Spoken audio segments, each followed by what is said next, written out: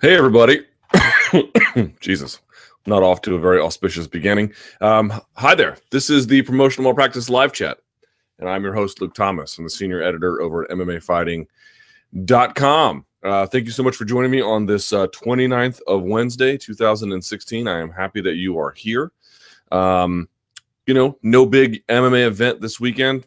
Thank the Lord, Jeebus. But still plenty to get to. Jon Jones having some issues with Jon McCarthy. Daniel Cormier doesn't particularly care for that. We're just off the weekend where there was a Dynamite 2 event, which had some interesting results, both positive and negative. Let's see, what else? And sundry other issues. Fight week is next week. I got the calendar or schedule of events for next week in Las Vegas. It's going to be crazy from Tuesday to Saturday. It's going to be bananas. So that should be a lot of fun and challenge and a whole lot more. But anything you want to get to, we can get to that as well. So best place to do that, of course, is going to be in the comments section of MMAfighting.com where this post is embedded. Sorry about the dent in the thing. I'm actually working on fixing it. I know you don't believe me, but it's true. But for now, you have to live with the dent. We should name the dent. I don't know what you would name it. Denty the Dent? Something like that. In any event, nothing I can do about it. No soda today because I'm trying to cut back. Here we go. With my Buffalo Wild Wings. Classing it up. Got some water, though. Just plain old H2O. Delicioso. All right. Without further ado, let's get this going. And I cannot see over my microphone. Let's see here. All right. Well, as you know, comments that turn green get priority, but not exclusivity. All right. First question. It's an interesting one, I suppose. What's next for Faber? Uriah Faber. Faber said after his last fight that he wanted to move up to featherweight and do some super fights. Since BJ Penn got a light suspension, he'll be able to fight pretty soon. Would you like to see this clash between arguably the two biggest of all-time lighter weight fighters? Or do you have any suggestion? Maybe an Aldo rematch if he would lose against Edgar? Depends how he loses to Edgar. I mean, I don't know. Like, I kind of felt like, as a general rule, if you've watched this live chat before, I've said this before, but I'm going to continue saying this. Everyone is like, oh, you can't tell another man when he can retire. You're right, I can't. I've never understood what that argument was supposed to mean. You can't tell another man when to retire. Yeah, you're right. Like, I can't make a court order about it. I'm not a policeman or his mother. I can't make him do anything he doesn't want to do, but I can voice my opinion about whether or not this person continuing to fight interests me, whether or not I feel that's a particularly safe thing for them to do. I don't understand what the problem is with saying that. I've never understood that. You can criticize them for any number of things. You can praise them for any number of things. But when it comes to making perhaps one of the more critical decisions of their career, especially when fighters, as we know, are prone to not necessarily make that properly. They don't flip that switch as often as they're supposed to. Now we're supposed to lay back and be complicit in this. This has never, ever made sense to me. I don't understand that at all. So he can, and any future fighter is more than welcome, and I suspect very likely to ignore what I have to say regarding this. But nevertheless, anyone who ever tells you, like, well, you can't tell another man to retire, you're an unthinking boob.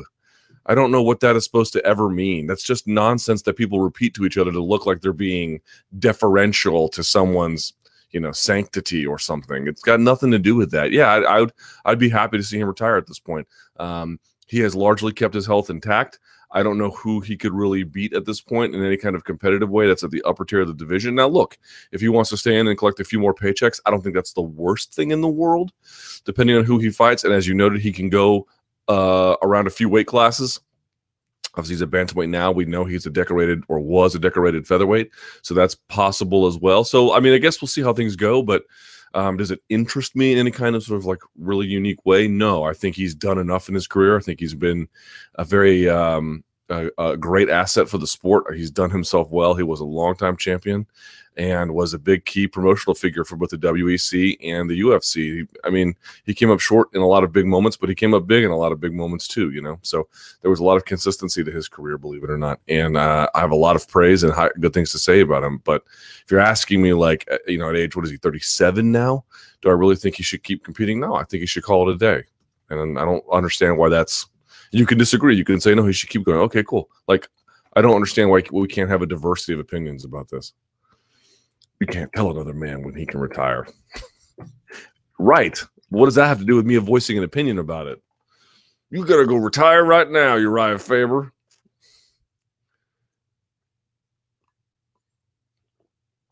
All right, the dying breed. And my beard is out of control. I recognize this. The dying breed. Luke, history has proven that the most successful fighters in modern MMA are usually the ones who have multiple facets to their game.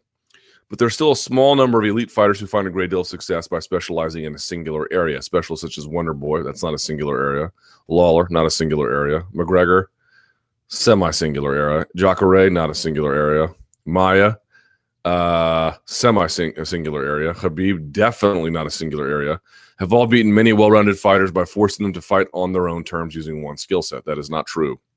Fighters like them were much more common in the previous years, but in 2016, they seem to be a dying breed with limitations to their game. Question: how much longer can one-dimensional fighters remain dominant, and will they soon become obsolete in the ever-evolving sport of MMA? Well, basically, none of the examples you list are one-dimensional. At a minimum, they're two, and in many cases, all three or four, depending on how you want to categorize the game. So the very question you're asking is simply not true. Let's go through these, shall we? Wonder Boy. Is he a specialist? Well, he certainly has a style of karate and the sort of point karate, the movement, the in and out, the different kinds of weapons he employs, the sidekick as opposed to the jab and everything else that a lot of other people don't have. But as we saw, he's got great takedown defense. He can scramble in the wrestling department. He probably has more jiu-jitsu than you realize. You may not see that part of it, but that's at least two parts of the game. He is defending the takedown. He is managing distance. He has altered some of his striking game to match MMA, altered some of his tactics to match the space in which he competes, but that's more than one style. He is not walking in there and strictly using karate. He's using a lot more than that to get it done. Then you have Lawler who has lights out, shut down, takedown defense. That's why these tend to be striking matches. That's two dimensions of the game. McGregor admittedly uses a lot more striking than just about anything else, but has shown some takedown defense, has shown resiliency in the grappling department, not nearly as much as he has in the striking. Obviously, the striking is his bread and butter. But even then has shown, again, some decent takedown defense, some decent guard work, some decent work on top to help him complete some of these fights. So that's like 1.5, but nevertheless, it's certainly not just one. Jacare striking has come a tremendously long way. In fact, his last loss against Luke Rockhold largely took place, or in a huge portion of it took place on the feet. That he's electing to use more jiu-jitsu than normal is one thing, but those takedowns are not jiu-jitsu. Those takedowns are wrestling. So that's at least two, if not three, for Jacare. Maia. Now, this is the interesting one. Here's the truth about Maia. Maia is using predominantly one and some change, one and a hook. But the truth of him is sometimes he's using wrestling takedowns to get to the floor. Sometimes he's using a style of jiu-jitsu that no one has seen before. He's using like these weird, you saw it in the Matt Brown fight, where he's almost pulling mount to then create a scramble to then get up on top to create a sweep. Right? And he's using takedowns that no one else uses, but he uses trips better than just about anyone. Again, some of those trips are jiu-jitsu. You could maybe make the argument with Maia, but historically speaking, all of these things are adapted for MMA. Some of the stuff he's doing, I've never ever seen a seminar or a coach teach some of the stuff he does ever. I can't imagine that this is all stuff he adapted that's personal. So you can call it like one dimensionality, but he's not pulling it from a system. But this is really unique stuff that people haven't seen before, which is the whole part. You're mixing in a variety of techniques and ideas and strategies across a broad spectrum of thought about how to compete in unarmed combat. And then Khabib, I mean, I don't know what to tell you. Like, first of all, he does strike a little bit. That's not his strong suit, but the wrestling and the ground stuff are two completely different worlds. And he has the largest array of takedowns of different styles of anyone in MMA I've ever seen in my life. He has judo throws. He has what, would be considered to be collegiate wrestling takedowns. He's got a lot of freestyle throws. He has it all. Then he has a lot of rides from Turtle. He has guard passing. He has different side control rides that he uses. These are two fundamentally different skill sets. If you go to a jiu-jitsu school, the vast majority of the time, you're going to find that these people start on their knees or on their rear end. They don't do takedowns. The belief whether you like it or not, is that the takedown has an unnecessary injury rate that people don't want to really risk, or there may not be enough space on the mats. A lot of these schools are very small, so you just slap hands and start where you are, or you could start with some schools do rules I've seen where you have one person who pulls guard automatically, and then you switch. Depending on the round goes, if someone gets tapped, then you switch, or maybe the same person keeps pulling, right? But you pull in space is the whole idea. So you listed a bunch of guys. Maya might be the closest one, but even then, you have these skill sets where you have the takedowns he uses that are very unusual, and these abbreviated, mutated forms of things they teach in jiu-jitsu. And even then, he's got enough striking knowledge to know how to measure himself from a distance standpoint in ways that a lot of the jiu-jitsu guys, like the Miao brothers, can't do what he can do in MMA. I don't know who you can name someone else. Probably even Buchecha can't do in terms of that precise measuring and the timing. That comes from years of competing in MMA. These are adapted, mutated things. So I just sort of challenge the premise of the question. Let's see. Damage control. Luke, we've seen many times that when a fighter gets dropped by their opponent, they can get finished from the follow-up strikes after the knockdown. Many knockouts of this nature occur when the fighter was dropped immediately, pops right back up, only to get blasted by more shots. Rockhold versus Bisping 2 is a prime example of this, and one could make the argument that Rockhold could have recovered from the Bisping left hook had he stayed on the ground and tried to pull Bisping into his guard. Anderson Silva did this after getting dropped by Bisping, and he was able to recover while Bisping was in his guard. Question: what are the proper defensive countermeasures a fighter should employ after they've been dropped by their opponent? Typically, it's any kind of tie-up. Any kind of tie-up. If you're blasted and you got rocked, but you didn't quite fall over, you're doing the fish dance, it's getting some kind of tie-up in the clinch, usually from an over and under position. If it's on the ground, as you mentioned, it could be pulling guard. Sometimes guys will go for a reactive takedown to get on top. It's some kind of way to control body-to-body space. I mean, think about what Satoshi Ishii did to Rampage Jackson.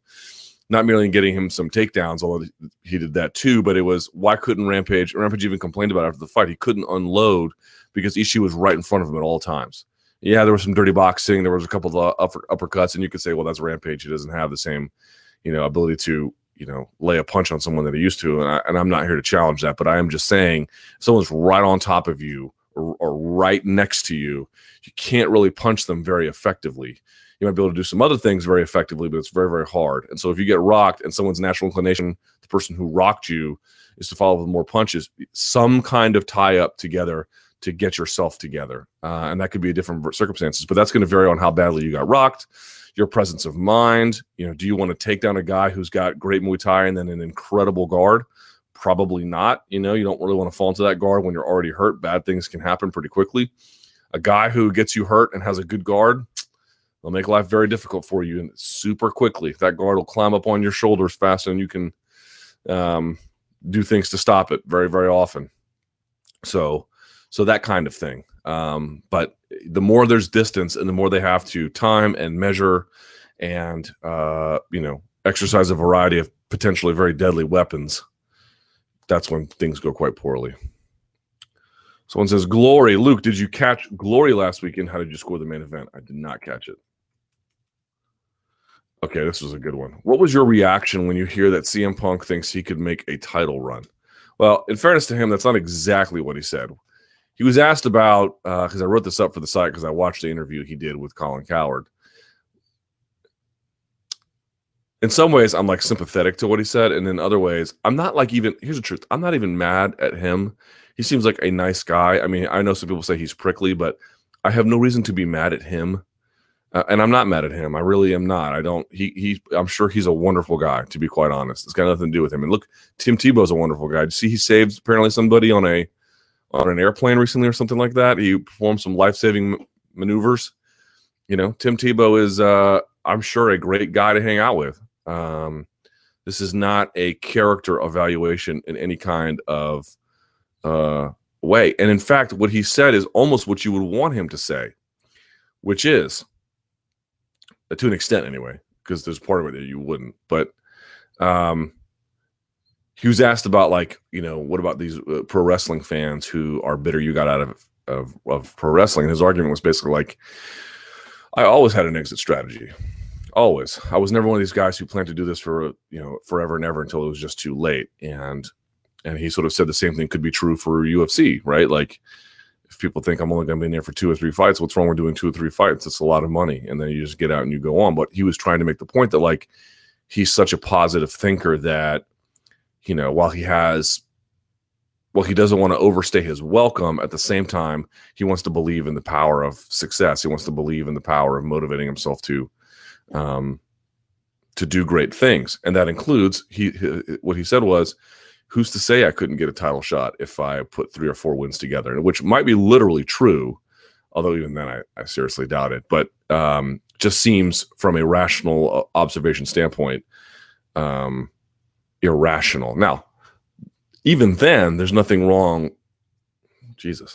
Even then, there's nothing wrong with being irrational. Lots of guys say irrational things and then will themselves to success. Part of this self-belief that fighters have that, you know, you or I can't really muster is because we let the rationality of doubt, and doubt is often quite rational, creep into the way in which we think. And so therefore, we'll say to ourselves, that's not something I can really push myself to do. Part of athletic success is this irrational commitment to perseverance. Okay, so all those things, like, I don't really have.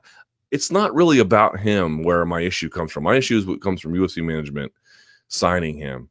But the thing that really bothered me about the Coward interview that he had that I just couldn't stand, or actually it wasn't even the Coward interview, it was just things Coward was saying, was Coward was like, I can't imagine if you're a UFC fan why you wouldn't be welcoming him. You want UFC to be like the NFL. Well, you know, NFL's on Thursday. It's on it's not on Friday, but it can be on Saturday on occasion. Although during the playoffs, typically it's on Sundays, it's on Mondays. You get the idea. It's all over the place. It's on streaming devices now, coming up with this deal with Twitter and Yahoo, and it's on NFL Network and Fox. You get the idea. It's everywhere, right? And because you want that if you're UFC. And everyone was like, I made that point on Twitter that he had said that. And everyone responded being like, well, that would be a big problem with oversaturation. And I'm like, that's actually the thing I'm thinking about the least. I'm not even. The oversaturation aspect of this to me seems like almost the least relevant part of it, of what he said. Number one, CM Punk doesn't get you there. Like, it just doesn't get you there. And number two, and this is though the point I made about the Mayweather-McGregor stuff, which of course Coward has his own ignoble history in. And essentially, I don't know that he made them up, but it certainly feels like he just made up stuff.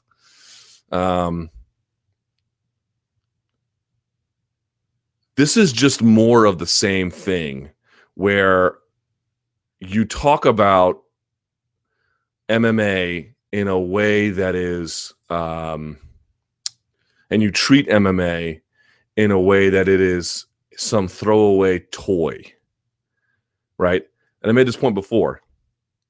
During that whole McGregor-Mayweather stuff, we were all bringing up the contract. And there are some folks who came up and said, well, you know, what if McGregor got a boxing license? He could, claim the Ali Act. He would be in court so fast, none of that would ever happen. Or the chances are infinitesimally slim. And beyond that, assuming he doesn't even do that, it's just outright impossible for that fight to happen, basically.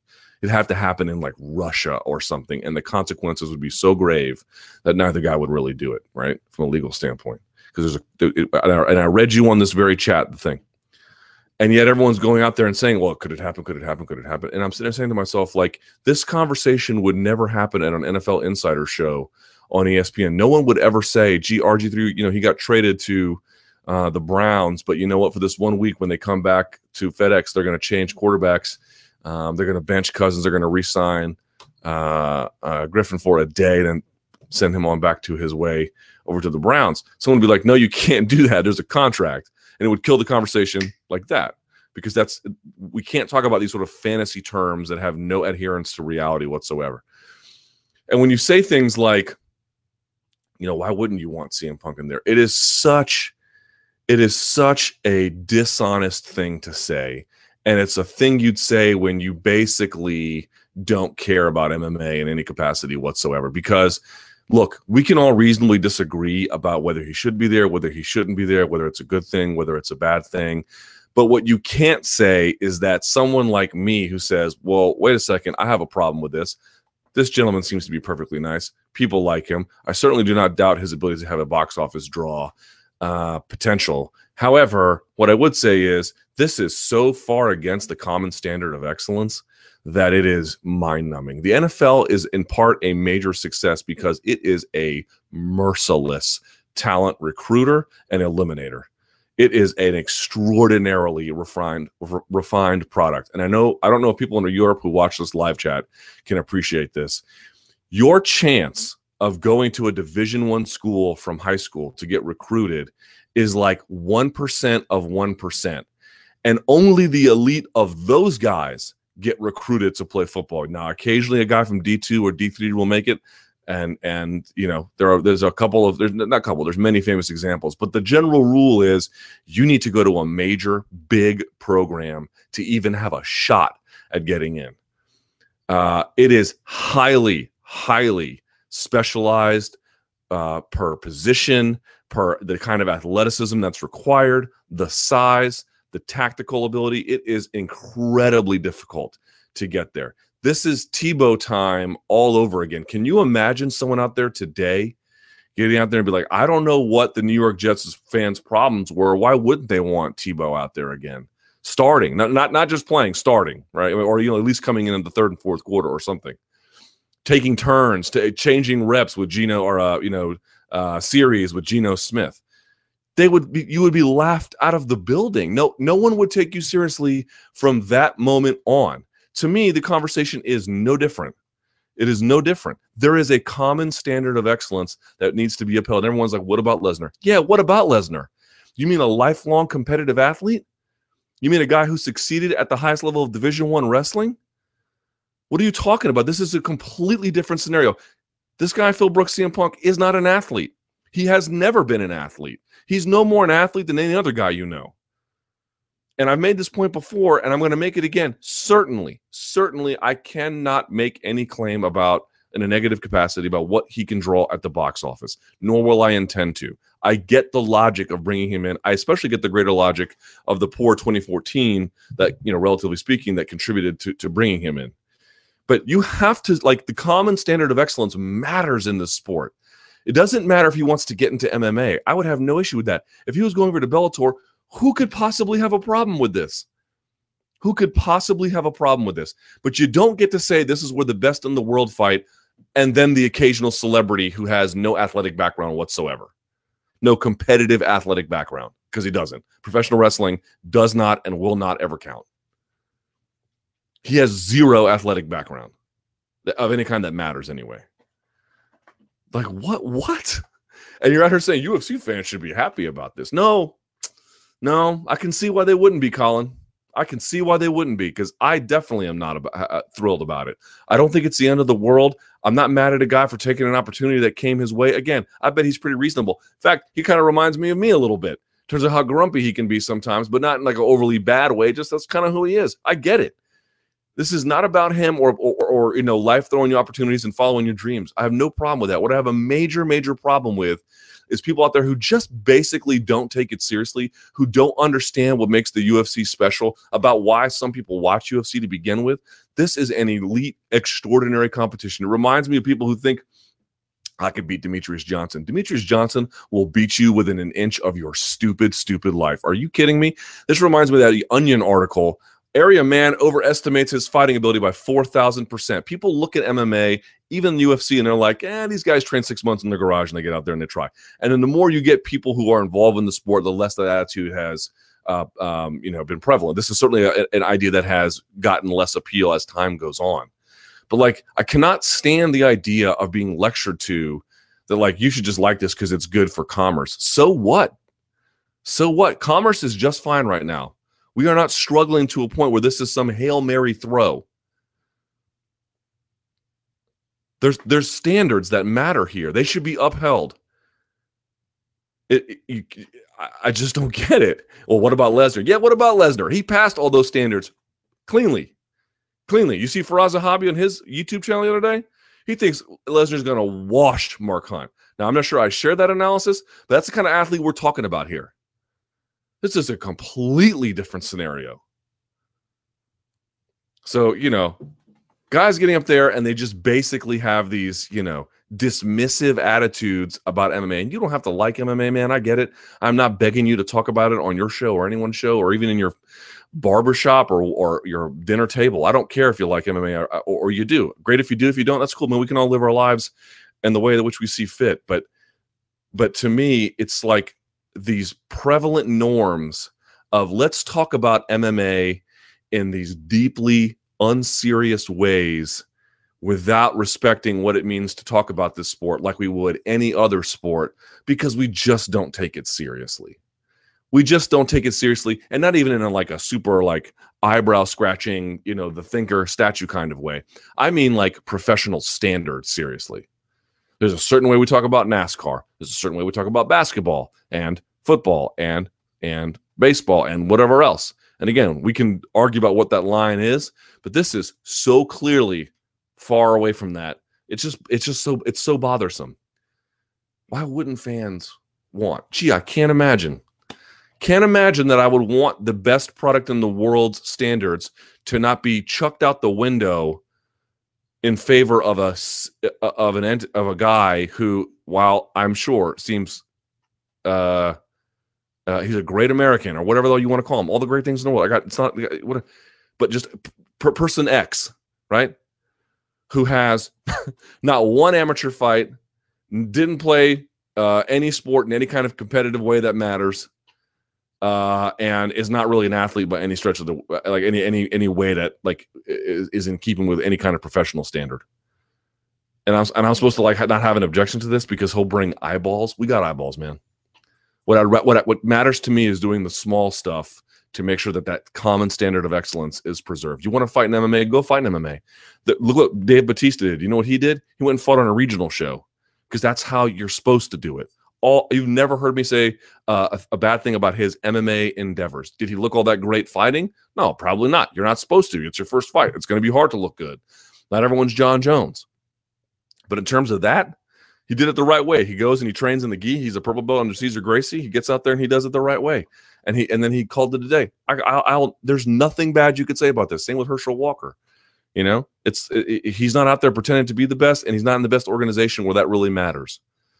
But this guy's in the organization that is ostensibly, and I think without any kind of counter argument, is not only the best now, the best that any MMA organization has ever been. This just seems so crazy to me. It's Tebow times 1,000.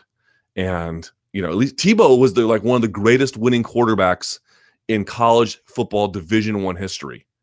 There's at least some reason to send him to the NFL. This to me is completely madness. It is celebrity MMA and deserves to be talked about only as celebrity MMA. It has nothing to do with the real world of elite mixed martial arts. It's not there, and I will not treat it as such, because it's crazy.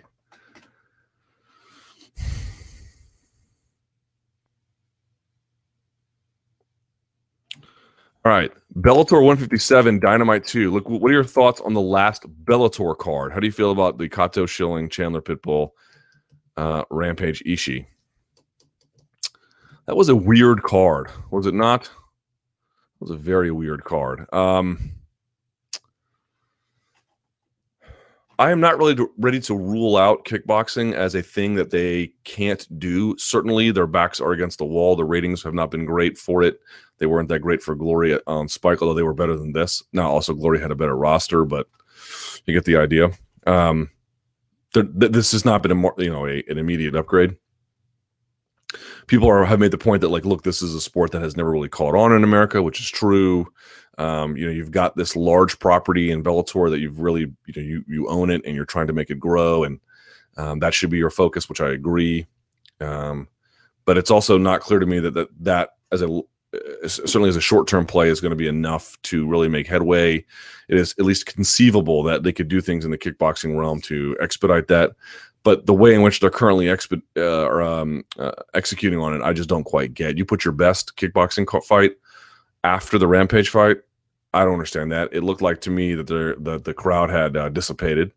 And you put on other kickboxing fights on that Dynamite card that were not particularly all that great.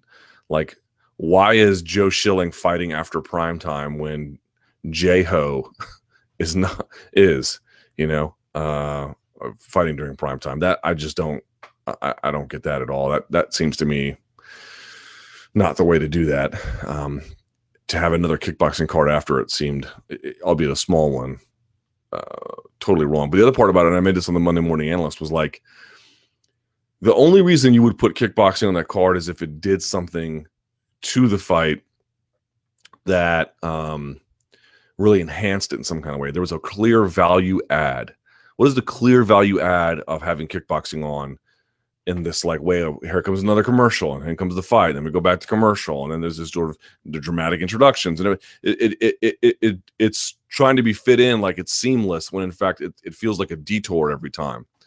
I don't know what the answer would be to have the two fights going on at the same time. That might be a benefit. The one being like, if you want to watch the kickboxing fight while it's going on in real time, to go to spike.com. You can watch that live and free right there. Maybe it's a case of trying to have a commentary duo do both fights at the same time, although that would be kind of a weird distraction too. I don't know what the answer is, but some kind of tinkering with the format, or as I mentioned, the Monday Morning Analyst, like the second, and I mean the second your MMA fight is over, hand, and the winner by unanimous decision, fighter X, hand goes up, boom, no post-fight interview. You cut right to the ring. The guys are already in there, and they get introduced right away. Right away. I'm talking within like 5 seconds or less. Just bang it out. Another one. Find an interesting way to sell the advertising time there. Again, and you may say, maybe there's a television executive who's saying, well, that wouldn't work. Okay, and it might not, but the current one's certainly not working either. There's just not enough enthusiasm there. I even tweeted out the last ratings. Here are the ratings. Bellator Dynamite 2, Rampage Jackson, Satoshi Ishii, main event delivered. Basically 1,040,000 viewers, peaking with 1,140,000. So 1.1 million, 1.14 million. The 3-hour broadcast drew 675,000. It ain't peaking during those kickboxing times. It's not. And then you have Schilling Kato drew 624,000, peaking with 642,000. The entire telecast delivered 439,000. Yuck. Now, these are +3 DVR numbers. I mean, the amount of people 3 days after the fact, you still watch it on their DVR. Obviously the Rampage Satoshi Ishii numbers are fine, but you have an average of 439,000. That is basura. That is not good at all. Because it doesn't make a lot of sense.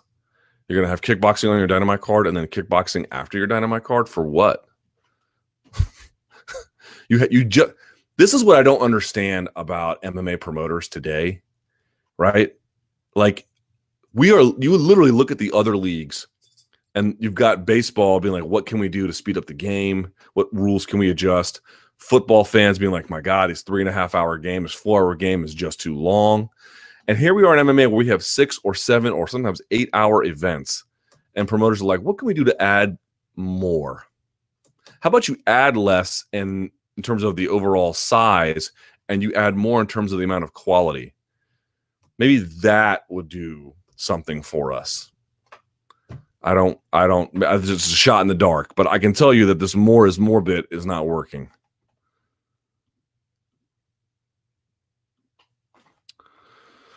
Maya Condit, what are your thoughts on the Maya Condit matchup? Man, it's interesting that of all the fights that got Condit back out of semi-retirement, whatever you want to call that, sabbatical, time off, something, it's Demi and Maya. Now, maybe the reason there is because if you beat Maya, you're probably right on top of a title shot again. In fact, maybe they told him that. There's been discussion that if Wonder Boy's not going to get a title shot, it would go to Maya, right? Like if something happened. So maybe that's it. And if you're Maya, you have to like this fight because Carlos Condit this is a tough fight for him, man. Demian Maia is really good at trip takedowns, which have always given Carlos Condit's takedown defense has never been great, but he's particularly susceptible to trips, being sort of lanky as he is. And he's got really good jiu-jitsu against guys, even good guys like St. Pierre. He's got an active guard, he's constantly going for submissions, or he's at least disrupting your base or trying to go for sweeps, or he's just really active on the bottom. But he's just no match for Demian Maia. He's no match. Like, I don't know that that's very controversial to say that. Now, on the feet, obviously, it's a different story. Condit is would tear him to pieces the longer this fight stands.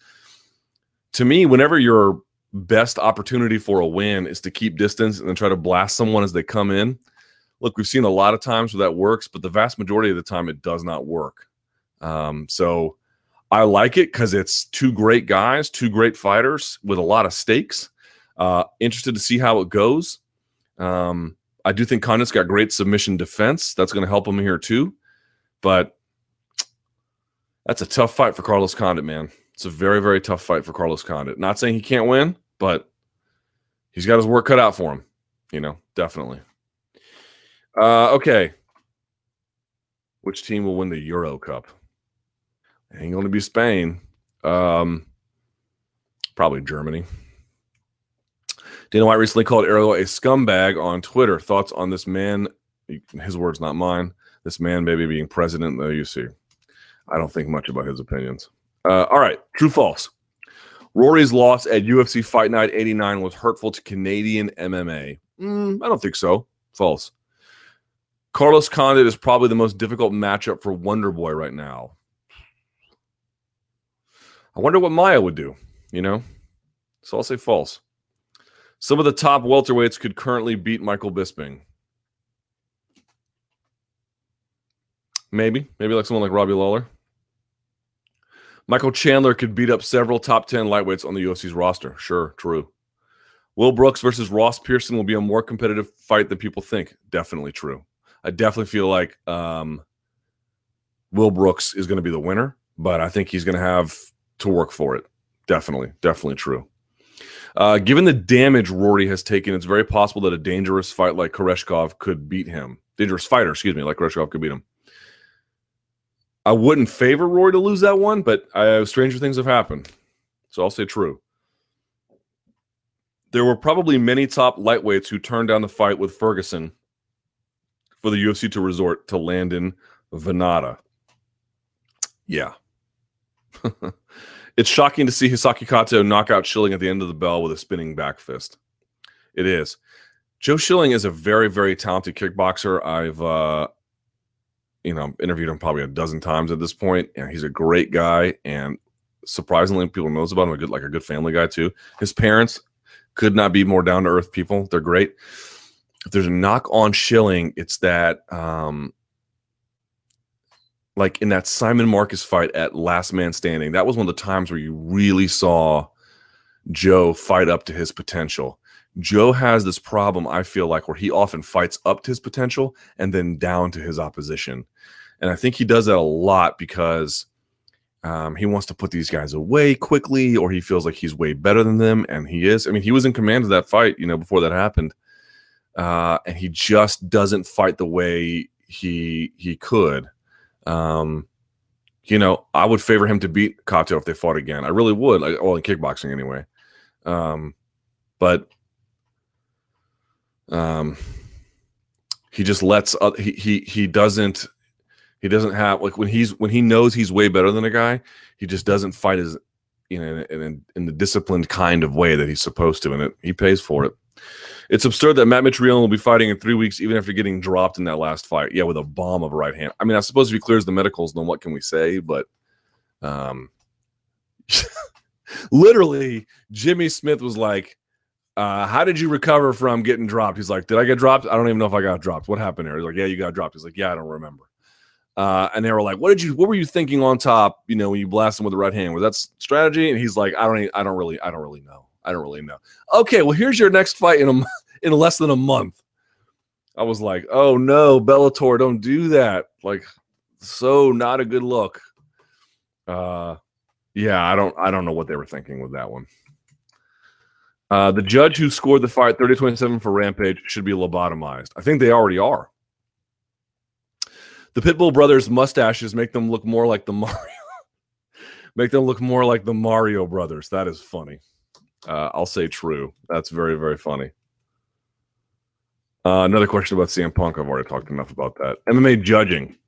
Luke, maybe this is an old question, but watching that Fedor Maldonado fight, I started to think about judging, not in Russia. So I have a few questions. Number one, where in the arena do they stay? So the way this works is, as an aside, let me encourage you, because you can see this at a UFC event, but the UFC doesn't come to your town very often, right? Let me encourage you to please go support local MMA. Support local MMA. See who the fighters are in your area. See who the gyms are in their area. See what their strengths and their weaknesses are, and what weight classes they keep, produce guys in, or they don't, or women or girls, or whatever that they're doing. And the reason why is, one, you can do that, but two, you'll get a much closer seat to the cage, and you'll be able to see how this stuff works. So where do they sit? They sit at opposite sides of the cage, almost like if the cage is a circle. They'll sit at like the triangle portion of it. So they each three have a different vantage point, right, and they're right on top of the cage. So I would imagine if they had stories to tell, and I'm sure that they do, they don't, because there's no transparency about what they do. They could probably have many stories about blood being splattered on their clothing, or their papers, or whatever the case may be. They're often, sometimes in states, they have monitors. They're often elevated higher than the rest of the people sitting around the cage, be it cornermen or photographers or television crew. Do they have access with people in the audience, promoters, media members, and fighter staff? They typically, I don't know what kind of access they do have, but you never see them interact with anyone other than commission officials. Do they watch the fights together? I mean, they're watching the fight at the same time, but they don't, that I'm aware of. They don't sit together. So they're allowed to talk to each other without what's going on. They can't. They're on opposite ends of the cage. In televised fights, are they allowed to watch and hear the broadcast? No. Do they have to write the score after each round, or do they write all the fight score at the end of the bout? They turn in their scorecards after each round. I've seen them sometimes, commission reps will go and pick it up from them. I've seen them go and chase commission reps down and hand it to them, but it's collected. Now, they can take notes. Again, in some states, they'll have a video monitor.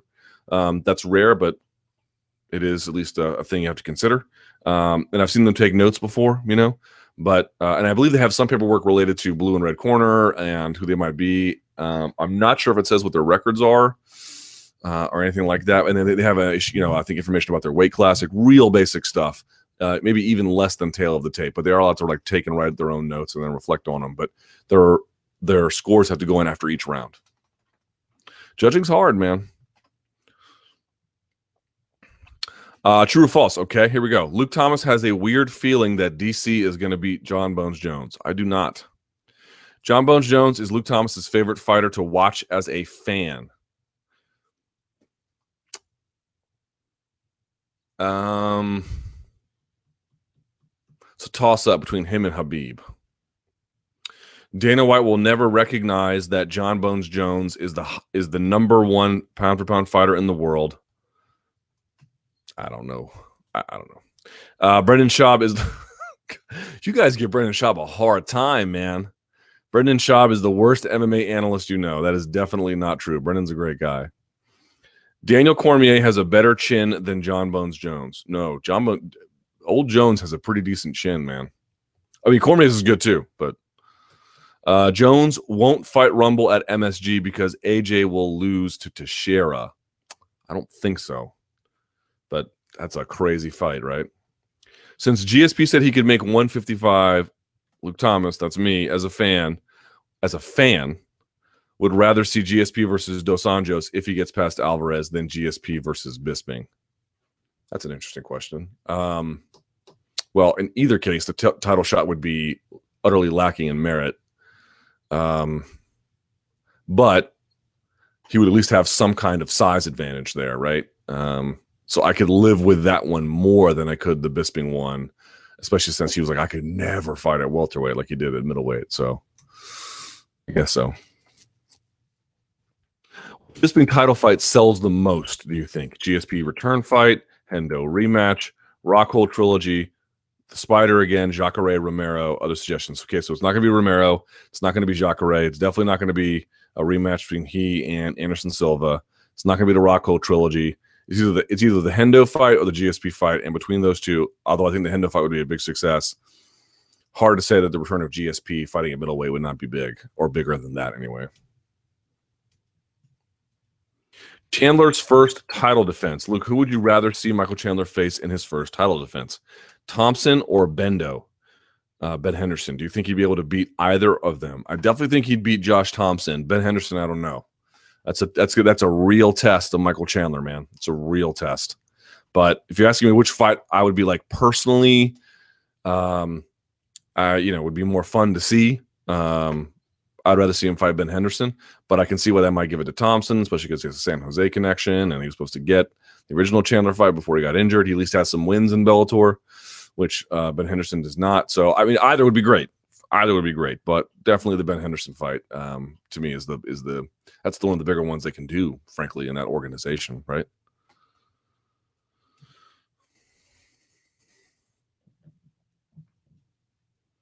I'll ask you if the UFC 200 card is one of the best cards ever. It certainly is one of the best cards ever. It is.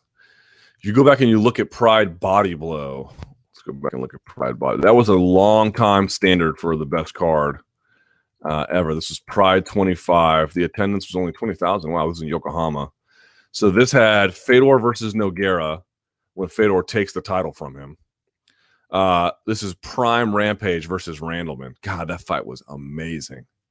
Nino Schembri versus Sakuraba when he beat unthinkable. Dan Henderson defeats Shungo Oyama, which was a tough fight, but it only lasted 328. This was Anderson Silva's brutal knockout of Carlos Newton. Otsuka versus Kenichi Yamamoto was not that great. Back when he was a big thing, Akira Shoji beating Alex Stiebling via split decision. Stiebling has a guy who had modeled himself as the Brazilian killer, which had certainly rubbed some people the wrong way. And then you had Little Nog versus Nakamura, who won by armbar into the second round. So, you have to understand, this was that was 2003. I am old, man. I am so old. For many years, this was considered one of the best cards ever in MMA. But now you can see. But look at this: 1, 2, 3, 4, 5, 6, 7, 8. Only 8 fights. That's really all you need, gang. You don't need much more than that. If you stack the card right, you don't really need much more than that. Let's have a 7-hour event. No, let's not. Let's have like a 70-minute event. How about that? Well, you guys have a lot of true falses today. Here, I'll go to one before that. Luke and fellow MMA fans, since we're at about the halfway point, what is your pick for fight of the year? Dillashaw Cruz and Lawler Condit are standing out to me personally. Lawler Condit for sure would probably be my top choice. Hard to think of one that was better than that off the top of my head. But that was a big one. You know what I realized is every time Luke Rockhold and Michael Bisping headline a card, and granted it's only been twice, but you'll recall on both times they've headlined, the cards, the card underneath rocked. So there's a part of me that wants them to fight a third time and see if we can't get some magic all the way down that card. The most fun I had watching a fight was definitely going to be McGregor versus Diaz, because of that epic comeback, or whatever you want to call that, turn of fortune or something. That definitely was the most fun. But yeah, probably Lawler Condit, because I remember that 5th round. I was just like, I don't know how these two are still standing. This is craziness. Mortals can't do this, By the way, I finally watched on Amazon last night. I watched Batman versus Superman, or whatever it is, Superman versus Batman. I don't know. It is terrible. Not quite as terrible as critics made it out to be, but it's bad. I'm not going to tell you it's good. But I watch those comic book movies because I'm sort of invested in it. And as a kid, I was a bit of a nerd. And I recall reading the original comic book. You recall it had a bit of a hardback cover, slightly hardback, when Doomsday killed Batman. I remember that. Remember he smashes the Justice League literally with one hand tied behind his back. Anyway, here's what I would say. Henry Cavill looks the part of Superman. He is a terrible actor. This Superman was a bit angrier than previous Superman iterations. Usually he's, not merely the Man of Steel, but the Man of Calm. And this one, you saw a bit of an angrier side to him. but he's not a good actor, at least not for Superman. Like there's not really a lot of change between Superman and Clark Kent. As for Ben Affleck, I didn't think he did that bad of a job. I mean, I'm not going to sit here and like stand on my feet and, go into applause over it. I've never seen a Batman character, be it, George Clooney or Michael Keaton or who's the other guy from The Machinist? Whatever his, is it Christian Bale? Whatever it is. This Batman was the Ben Affleck Batman. Go back and watch this movie. How often in this version did he not shave while mouth breathing? the whole movie, it's like, can you not breathe through your nostrils in that bat suit, Mr. Wayne? Better start sucking air through your nostrils, bro. You need to go to an ear, nose, and throat doctor, get him to chip away at some of those blockages, because you breathing through your mouth, not a good look for a billionaire. Not a good look for a superhero. So I got a little sick of that. And the Doomsday tie-in on this one was absolutely terrible. I mean, what a waste of Doomsday. But if you haven't seen it, you can get it on Amazon. It's worth seeing if you're like me, like you just like keeping up with the comic books. But Henry Cavill sucks as Superman, and the script is just dreadful. But old Ben Affleck's not that bad. Just close your mouth. Like that, okay? All right, true, false, random questions that I wrote at 2:45 a.m. last Friday. Number one, this is, I guess, a true, false. I don't know. We'll see how this goes. I'm not saying that I want this, but Anderson Silva versus Fedor Emelianenko is the biggest matchup for both fighters at this point and a doable fight. Oh, God, I definitely don't want it, but I guess you could say true. If Bisping beats GSP, we can argue that this run, Silva, Prime Rockhold, GSP, would make him the second greatest middleweight ever and the greatest European MMA fighter ever. Definitely false. Both on greatest European ever. That might be true, but the other one would not be. Tate versus Nunes is the less interesting fight in the UFC 200 main card, unfortunately. Is the least interesting fight in that UFC 200 main card. I don't think so. What is on that 200 main card? I would probably say, is Gastelum versus Hendricks on that card? Main card? Let's see. Jesus, that main card is ridiculous. Cormier versus Jones, Lesnar versus Hunt, Tate versus Nunes, or Nunes, whatever. Aldo versus Edgar, and then Velasquez versus Brown. God damn. That is a heavy hitter of a card. I guess, depending on your perspective, Velasquez Brown has intrigue insofar as like what's the future of Cain Velasquez. So maybe, but for me, I'm still pretty interested in it. But opinions will vary. Andrei Arlovsky's rebirth is very questionable if you argue that he has lost to Schaub and Mir. No, there is something to be said for his turnaround, because I poo-pooed it completely, and he did make some use of it. Now, how much of a rebirth it was, I don't know. Maybe a rebirth is the wrong way to think of it. Maybe it's more of a semi-revitalization or retooling. It sounds like you're playing the game of semantics, but the words kind of matter here and trying to frame exactly what happened. But there was, to use another RE word, there was a bit of a rebound that you do have to take. So I was there when he had that fourth loss in a row. And I wrote an article about this at the time. I think it's gone now because it was on the very briefly existing MMA Nation that was on SB Nation. And I swear to God, I had the best seat for this almost macabre moment, certainly a painful one. He gets knocked out, and I was like, wow, that is the end of Andrei Arlovsky. I can't believe this, because this is like that fourth loss in a row or something. And I remember him walking down the fighter exit, and there were people trying to grab his hand or put their hand up to touch him. He looked, if he wasn't stumbling, he would have been a character in The Walking Dead. He had the deadest eyes I've ever seen. And not because he was still concussed, but because I've never seen a moment more honest in MMA in my life. MMA is often so full of dishonesty, especially what people say, but what his eyes were saying at the time was, I had never seen a fighter I've seen fighters lose badly, man. And maybe, maybe Ronda was worse backstage, but not in that immediate moment, I'd never seen a fighter more defeated in my life.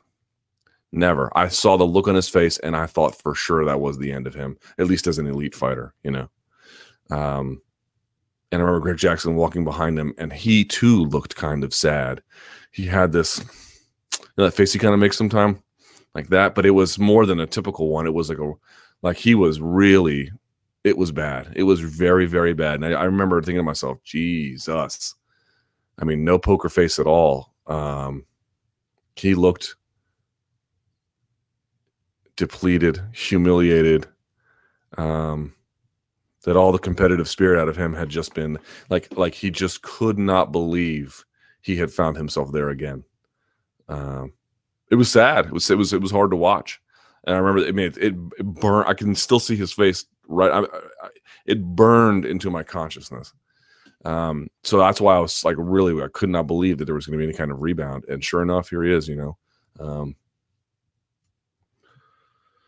Frank Mir fights again.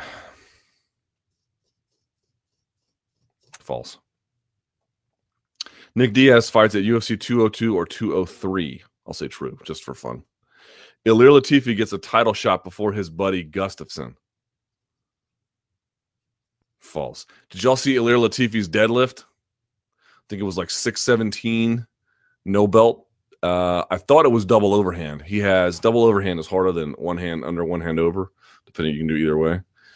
So this is a sturdier grip, and if you grip your thumb, it's even tighter. He had no belt, no straps. I think he had chalk. Still, pretty good deadlift. Hips were a little high. What else was wrong with that? And I want to say a little high. I'm nitpicking. The only thing really bad about the lift was he had tennis shoes on. Remember, gang, when you deadlift, proper shoe attire is central to getting it done, not just for effectiveness, but for safety. When you do a deadlift, you're lifting at the midfoot, not the heel or the front. In fact, wearing tennis shoes to do a deadlift can impact your balance in a very negative way, both for your growth and for the safety of each individual lift. You either want to do it with barefoot, socks, or as flat a shoe as possible. The Vibrams, I prefer Chuck Taylors because they are flat.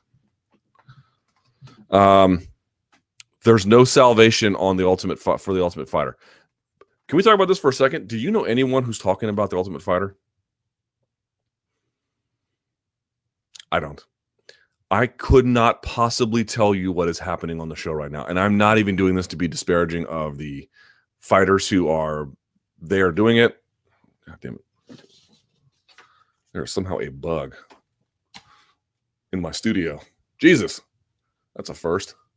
I'm not even trying to be disparaging of like the fighters who do it. Mother effer.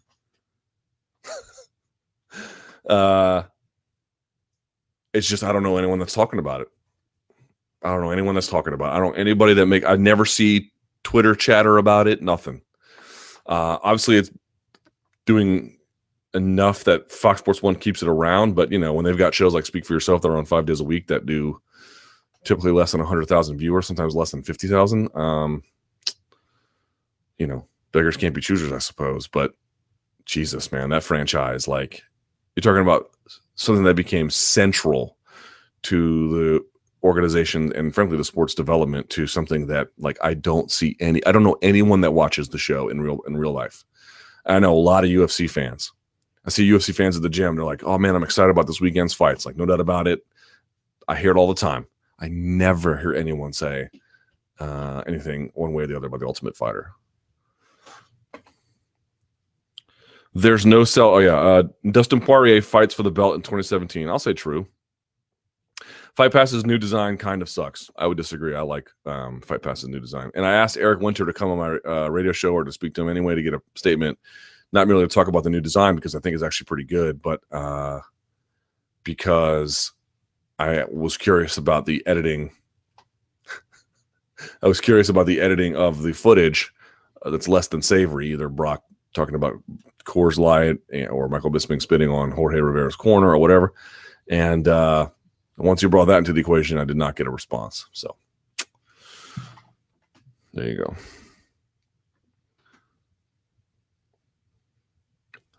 Messi's retirement. Luke, what do you make of Messi supposedly retiring from national competition? Are you okay with his decision, or do you think it's cowardly like some people are making it out to be? Also, how do you feel his overall legacy will be impacted by the fact that he's 0-4 in the finals of the major tournaments of Argentina? Yeah, that's really bad, to lose like, Jesus Christ, this effing thing. This is bug. I don't know what it is. Some kind of like beetle in my house. My office is on the third floor of my room. Third floor of my house. Here,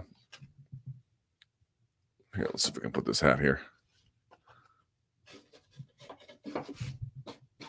There. All right. Yeah. First of all, I have no love for Argentina whatsoever. Let's get that out of the way. Lots of great Argentinian people that I know. My wife is friends with many of them. I'm curious to go travel there, but I don't feel sorry for them when they lose. Let me just be clear about that. That was a weird tournament for Messi, right? Because he became the all-time leading scorer for Argentina in the very same tournament where they failed to basically do what was tasked of them. And they lost in the same way. I remember watching last year's Copa America from, I was in Chile, right? And they right down to this was when Sanchez peeled his shirt off because he had the last penalty kick. I suspect he will go back to playing. You saw Maradona coming out saying you should go back. Although in the same week that Maradona was saying he's not fit to be the captain. There's old Maradona for you. If he's not, punching strippers or having street fights, he's out there giving advice on soccer. But I suspect he'll return. But, it's just I do feel kind of bad for him because it's like Ronaldo plays for a crap team. I guess they've been to the finals of the Euros once against Greece, right? But he plays for a garbage team. So, like, when they eventually bow out, it's like, oh, well, the garbage team bowed out. He doesn't have to really worry about that. Oops, sorry, buddy. Messi doesn't have those concerns or those leisure, those ability to brush off the criticism. Someone says he'll go down as the second best Argentinian footballer ever behind the one true Lord and Savior, Diego Maradona. I can't stand Diego Maradona. I can't stand him. And his whole hand of God thing makes me want to wrap a baseball bat around his dome. It drives me crazy. It's like your greatest moment is you cheating. Jon Jones and Big John. Any idea what Jones means when he says McCarthy's energy makes him concerned about the upcoming fight? This was so bizarre. So he does this scrum yesterday where he addresses these reporters' questions, and some he answers very forthrightly, some he does not.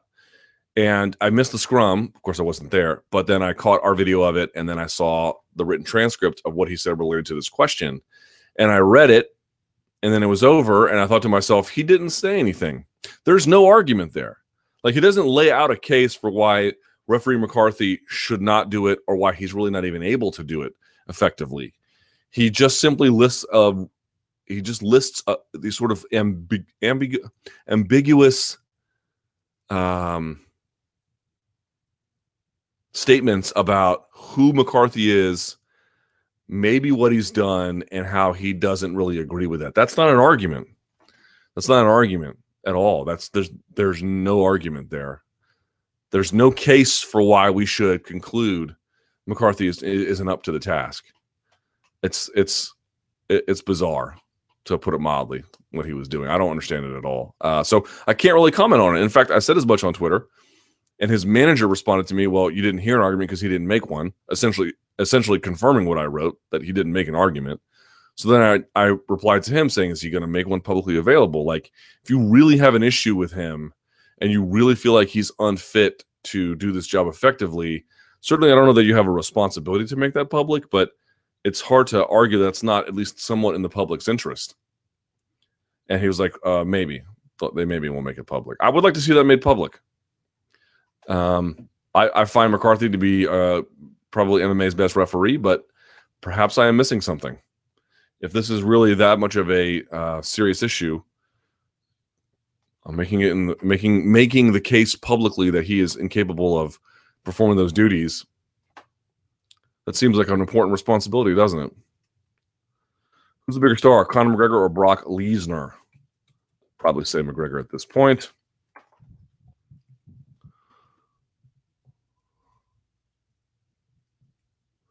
But,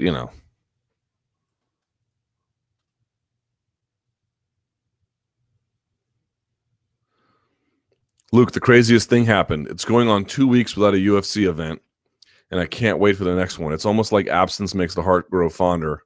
And if I have time to miss the UFC before a big event, I'm more excited for said big event. What gives?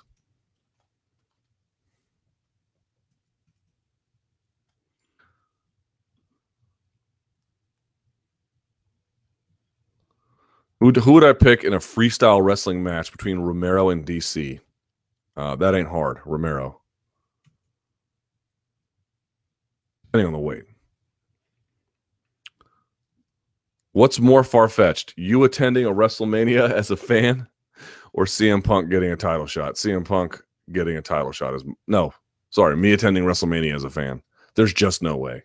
I wouldn't go if I was paid. Like I took my wife and in-laws. They are here from Colombia, and we went to Guns N' Roses on Sunday. I talked about this on my radio show a lot on Monday. If you're a Guns N' Roses fan, you should not miss it. If they're coming to your city, you should get tickets because if you're a Guns N' Roses fan, it's incredible. But I've always been much more like when they were coming up, when I was coming up anyway. The big debate was always Guns N' Roses versus Metallica, and I was always much more of a Metallica guy. This is right around the Black Album, and then before like Injustice for All and stuff. And I was always much, and I still am much more of a Metallica guy. But you know, if you want to see the hits and you want to see I mean, they sold out FedEx Field. They sold it out. It was wild. But even then, like an hour and a half into their set, I was like, I was ready to go. I was trying to like shotgun beers just to like numb the pain of like the 50th guitar solo that Slash went on. And they're good solos, but if you're not a fan of something in that kind of way, it can drain on you. Imagine loathing something. There's just no way. You know, there's just no way.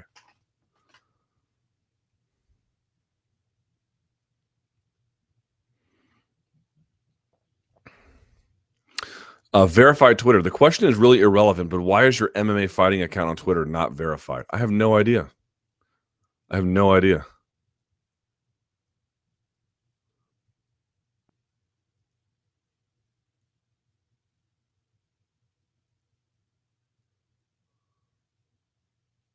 What the hell? There's another guy who looks like me named Luke Thomas on Twitter.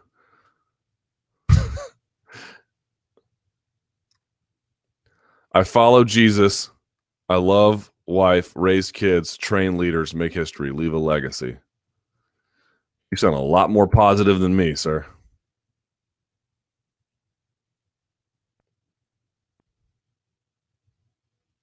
This is hilarious. Yeah, this dude's like all about his fam.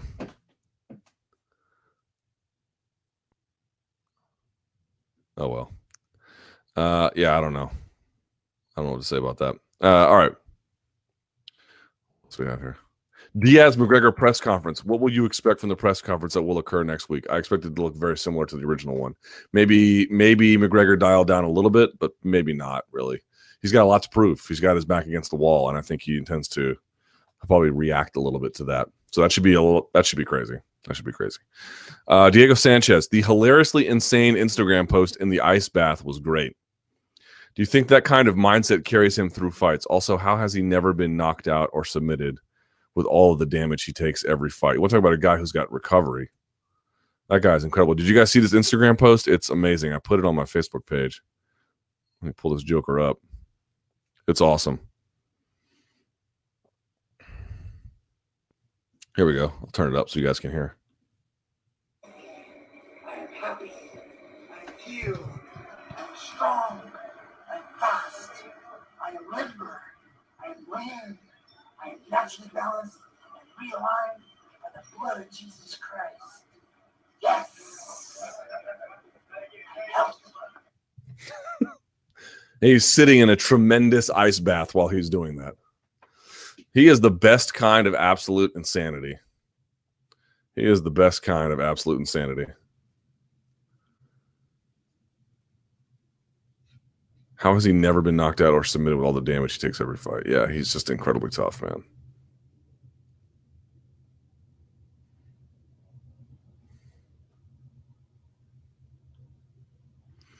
It seems that the often misunderstood UFC jitters are becoming a factor over at Bellator, with Benson, Mitrione, and Rampage all looking less than spectacular on their debuts and returns. So are Bellator jitters a thing? I don't know if their Bellator jitters are a thing, but I wonder if these guys are training. I mean, I'm sure Benson was, but he was just overmatched. Okay. But in the case of like Mitrione, I'm not saying he didn't train, but I just wonder if those guys train the exact same way, you know? Hard to stay motivated when you think you're like way better than a guy. And I was explaining on the Monday Morning Analyst, he like switches stances and brings his hands low. And it's fine because his hands were always low, even when he was in an orthodox stance, but he was always moving. He just like stopped moving. It was weird. You know, guys can make weird choices when they probably feel like they have a big advantage. I think it's more that than anything. And Rampage, I don't know. People seem to be over sort of Rampage's bit at this point, but we'll see. Luke, why don't you record the podcast from the office anymore? Because I don't go to the office anymore. I get more work done at home. I like the quietness of it. You know, you work in the office. I have great coworkers, don't get me wrong, but I don't like donks knocking on my shoulder asking me things or making jokes. I don't like people. It's the short way of saying that. I like Barbas. I like my other dog Lola.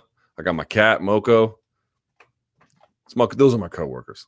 Which is sort of a sad commentary, but I don't know. I just like the peace and quiet of my home office better. Plus, I go to the New York office every Thursday. I go to SiriusXM 3 days a week. I see people mostly. True or false? Same day weigh-ins are a dangerous and stupid idea for athletic commissions to contemplate, to enact, much less contemplate. Earlier weigh-ins, while safer for fighters, facilitates extreme weight cutting instead of deterring it. We don't know. Would a rear naked choke work on a bear?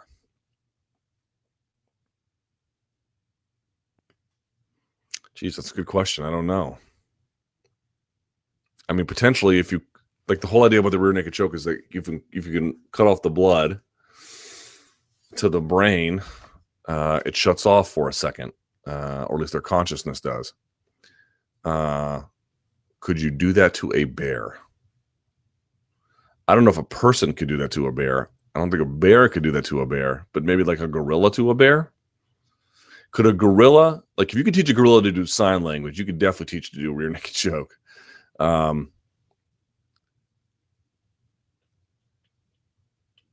Who's that gorilla that was killed at the zoo because someone has the worst parents on earth? Hamabre or something, whatever his name was. He was you see the size of that gorilla? That joker was 400 pounds. They were like, whatever the strongest dude is, can bench press, this gorilla can bench press 10 times that amount.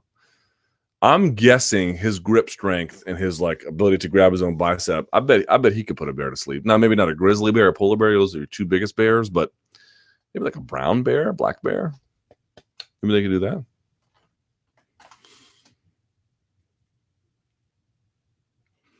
UFC filtered taking away from other podcasts.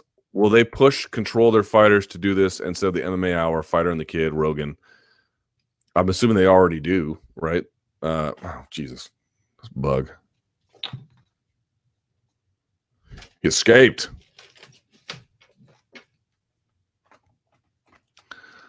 The whole thing just seems so North Korea. Yeah, everyone's like, the real pro UFC on this podcast. Yeah. Any kind of content that UFC puts its name on is going to be real tailored to make sure that they don't have any kind of dissenting opinion of any real kind. That's just how it's going to be. That's how it's always been. Which is, I mean, that's their right to do, but you as a consumer should make choices about whether that is or isn't something you want. It's not something I want, so I don't really pay attention to it. But, I used to like Jim Norton, and Matt Serra seems like an all right guy. I got nothing bad to say about him. If you like him, go watch him or listen to him or whatever you want to do. It doesn't hurt my feelings, but it's not a zero-sum game, right? I mean, will they prevent guys from doing these other shows? I don't think any kind of real substantive way. It doesn't really serve their interest long-term to do that. And just because there's a new podcast doesn't mean it's going to take away from other ones. I don't really view it as there's, the audience behavior in that way. There can be many podcasts at once. I mean, there's more podcasts than ever, and there's more bigger podcasts than ever. So clearly this is not a zero-sum operation. Kane versus 215. Let's go to the Twitter machine, shall we? Was Cerrone added to UFC 202 as a possible easy replacement if Diaz and McGregor get hurt and have to pull out? Probably. Maya versus Condit could be so much better over 5 rounds. Don't like a losing contender over 3 rounds. I agree. I'm in the fight of my life against an in-studio fly or a beetle. I'm not sure what this thing is. Wonder Boy versus Nikki Holtzkin in a kickboxing match. Ooh, that'd be interesting. Especially because it would be in a ring. I mean, he beat Raymond Daniels. I don't know, but I'd pay good money to see it. There was also no lockout in regards to Latifi's deadlift. Yes, he didn't squeeze his glutes together to get that proper push on the hips. You got to squeeze those glutes, Alir. What do you think about Emil Valhalla? That's not his name. It's the dude who beat Paul Harris. How will he do in the UFC? We'll see. If Rory re-signs, who would you prefer he fight next? If he re-signs with UFC, I prefer he take a lot of time off and get a tune-up fight. So nobody with a name. What if he signs with Bellator? I'd also prefer he get a tune-up fight. So nobody with a name. Nickname for the Dent. How about Harvey? There you go. A little Batman reference, huh? Or DC Comics anyway. There's Harvey right there. Two-Face. DC is in the right. Jones should be in jail like any of us would be if we committed the same crimes. All right. Sheehan goes, Gorilla versus Bear at UFC 200. Make it happen. Just get rid of the undercard and put Gorilla versus Bear on there. I'm down. It depends on the kind of bear, and it depends on the kind of gorilla. But if there was a gorilla, like, what was his name? What was his name? Harambe? Is that his name?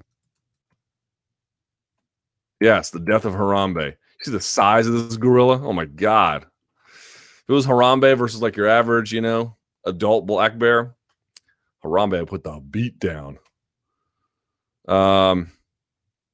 If Jon Jones has valid reasons against John McCarthy as a referee, why doesn't he just say them instead of the lame energy talk?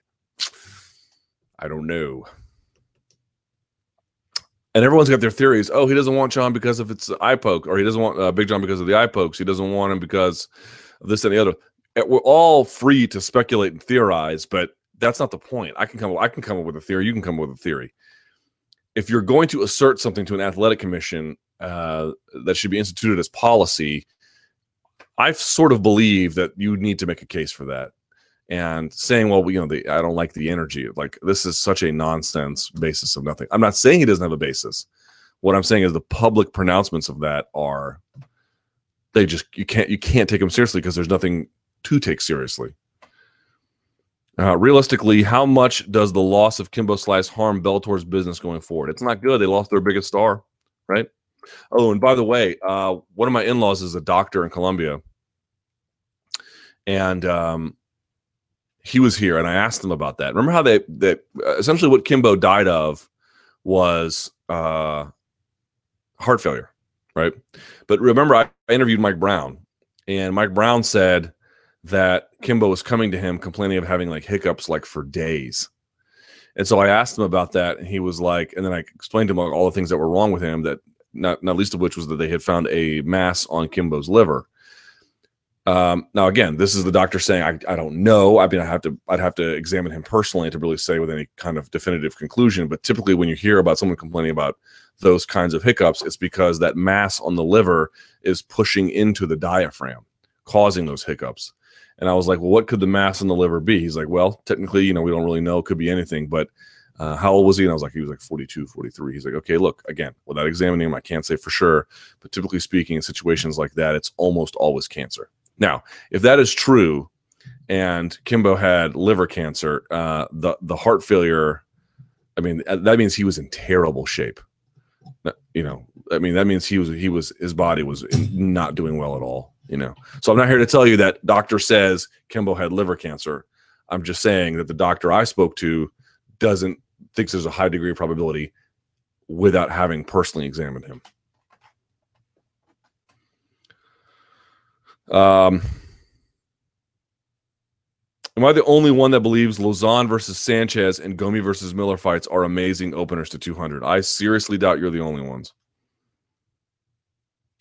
How do you balance not wanting to burn bridges but reporting on representing someone's negative aspects fairly? Well, the good news is someone like me doesn't really build bridges. So I have very few to burn. If GSP comes back, is he essentially allowed to handpick his first opponent? Sounds like that's what he's trying to do. Has there ever been a story in MMA you really wanted to write or cover, but sources weren't there or cooperative? This happens almost every time I try to write a good story. You cannot imagine the sea of stories that have never been written because no one wants to talk. There's like an omerta in MMA, an unofficial omerta, and it kills so many good stories. True or false? Mike Goldberg and Joe Rogan will commentate UFC 300. 300. False. Assuming Aldo loses, what do you attribute to Nova União's fall from grace? Bad matchups, age, a combo of both? Yeah. It's impossible for a camp to have enduring success. They come and they go. I mean, you guys, if you were around at the time when the Militich guys were just battering everyone, you couldn't imagine that they would not even be in existence today. You know, raise your hand if you remember the time when Billy Rush was considered to be like the next great thing in terms of getting fighters ready for fights, like having them managing their sleep schedules and their diets. And now, like, Billy Rush is like obscure trivia. You know. How do you think Carlos Condit would do against Wonder Boy? I think he would probably get chewed up for the most part, but we'll see.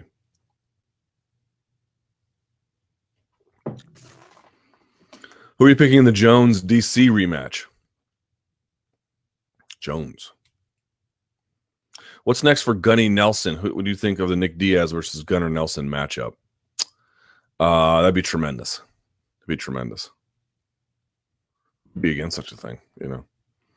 Who wins? C-level Kane or pre-diverticulitis Brock? C-level Kane. All right.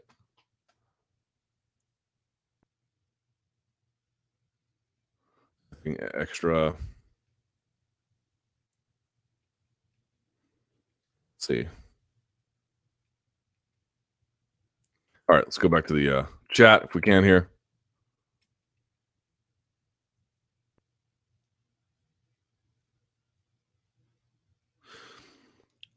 RDA versus Alvarez. This fight is about 1 week away, and I feel like it gets no love. This could be one of the best 155 title fights as of late. RDA is a killer who's fighting another complete mixed martial artist than Eddie Alvarez. Predictions. I like RDA. I have to say, my producer on my radio show, Marissa, she does not necessarily have the most scientific analysis of fights, but she has been on a tremendous roll. She picked Bisping to win. She picked Miocic to win.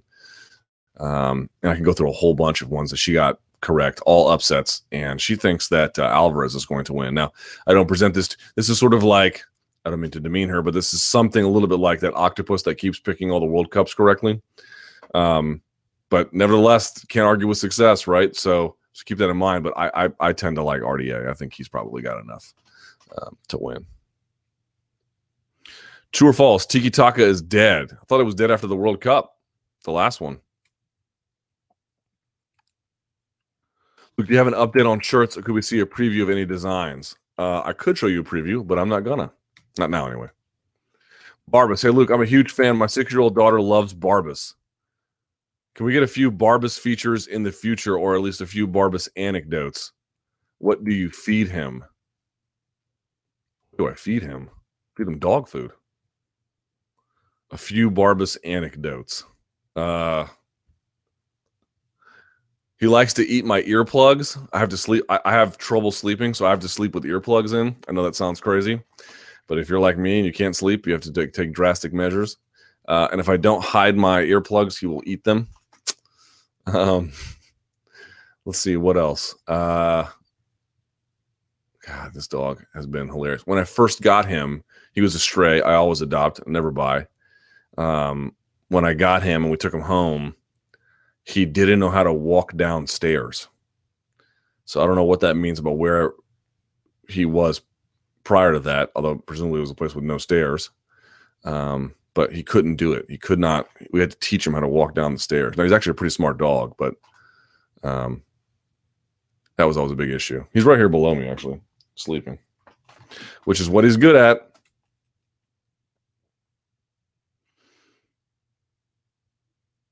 Luke, has Scott Icarus Coker flown Bellator too close to the sun? Luke, how irresponsible is it for Bellator to book Matt Mitrione in just 3 weeks after getting stunned like he did on Friday? Now, again, they walked that back a little bit at the post-fight press conference, so we'll see how that goes. But given Bellator's recent history with Data 5000, Kimbo being rebooked to fight abroad while his PD issues were unresolved at the time in Texas, Kimbo's death just a month before he was scheduled to fight due to the heart failure, coupled with the active lawsuit alleging Bellator forged medical documents. Although the guy they alleged they forged that for came out and was like, this is complete nonsense, but be that as it may. How risky is it to book Mitrione? Incredibly risky. Also, remember, he had an issue. He had a concussion problem on The Ultimate Fighter, if you'll recall. Also, does this tarnish the image of Coker, who up to now had always seemed like a pretty honest promoter type, such that they exist, but now seems to be wandering dangerously into Carnival Barker territory? I think that it speaks a lot to the fact of the choices that Coker was able to make in MMA at the time which he was running Strikeforce. He has to make much more desperate choices in 2016. It's not nearly as easy to get the kind of show required to do a big television production.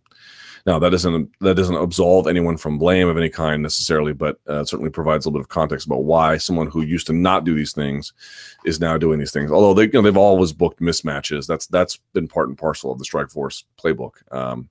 The fact that Bellator is doing it is entirely unsurprising, but you get the idea. No, I think all of these things are entirely open to criticism. Now, what we also don't want to do is tread into this territory where we did it with Strikeforce, where, gosh, Strikeforce is just not the UFC. Let's just bash them. I mentioned this before. There was always this irrational amount of Strikeforce criticism that never made much sense other than because they weren't the number one or they impeded fights from the guys in the Strikeforce organization from competing in UFC. There was this like animus that they were subject to. And Bellator is sort of in a similar, although less direct position, but there is some of that as well. Well, here's what I'm trying to tell you. If you want to make a criticism about booking Dada versus Kimbo, do it. If you want to make one about booking Mitrione 3 weeks after getting stunned on that fight, did they actively add him to the card? Let's see. Bellator 158.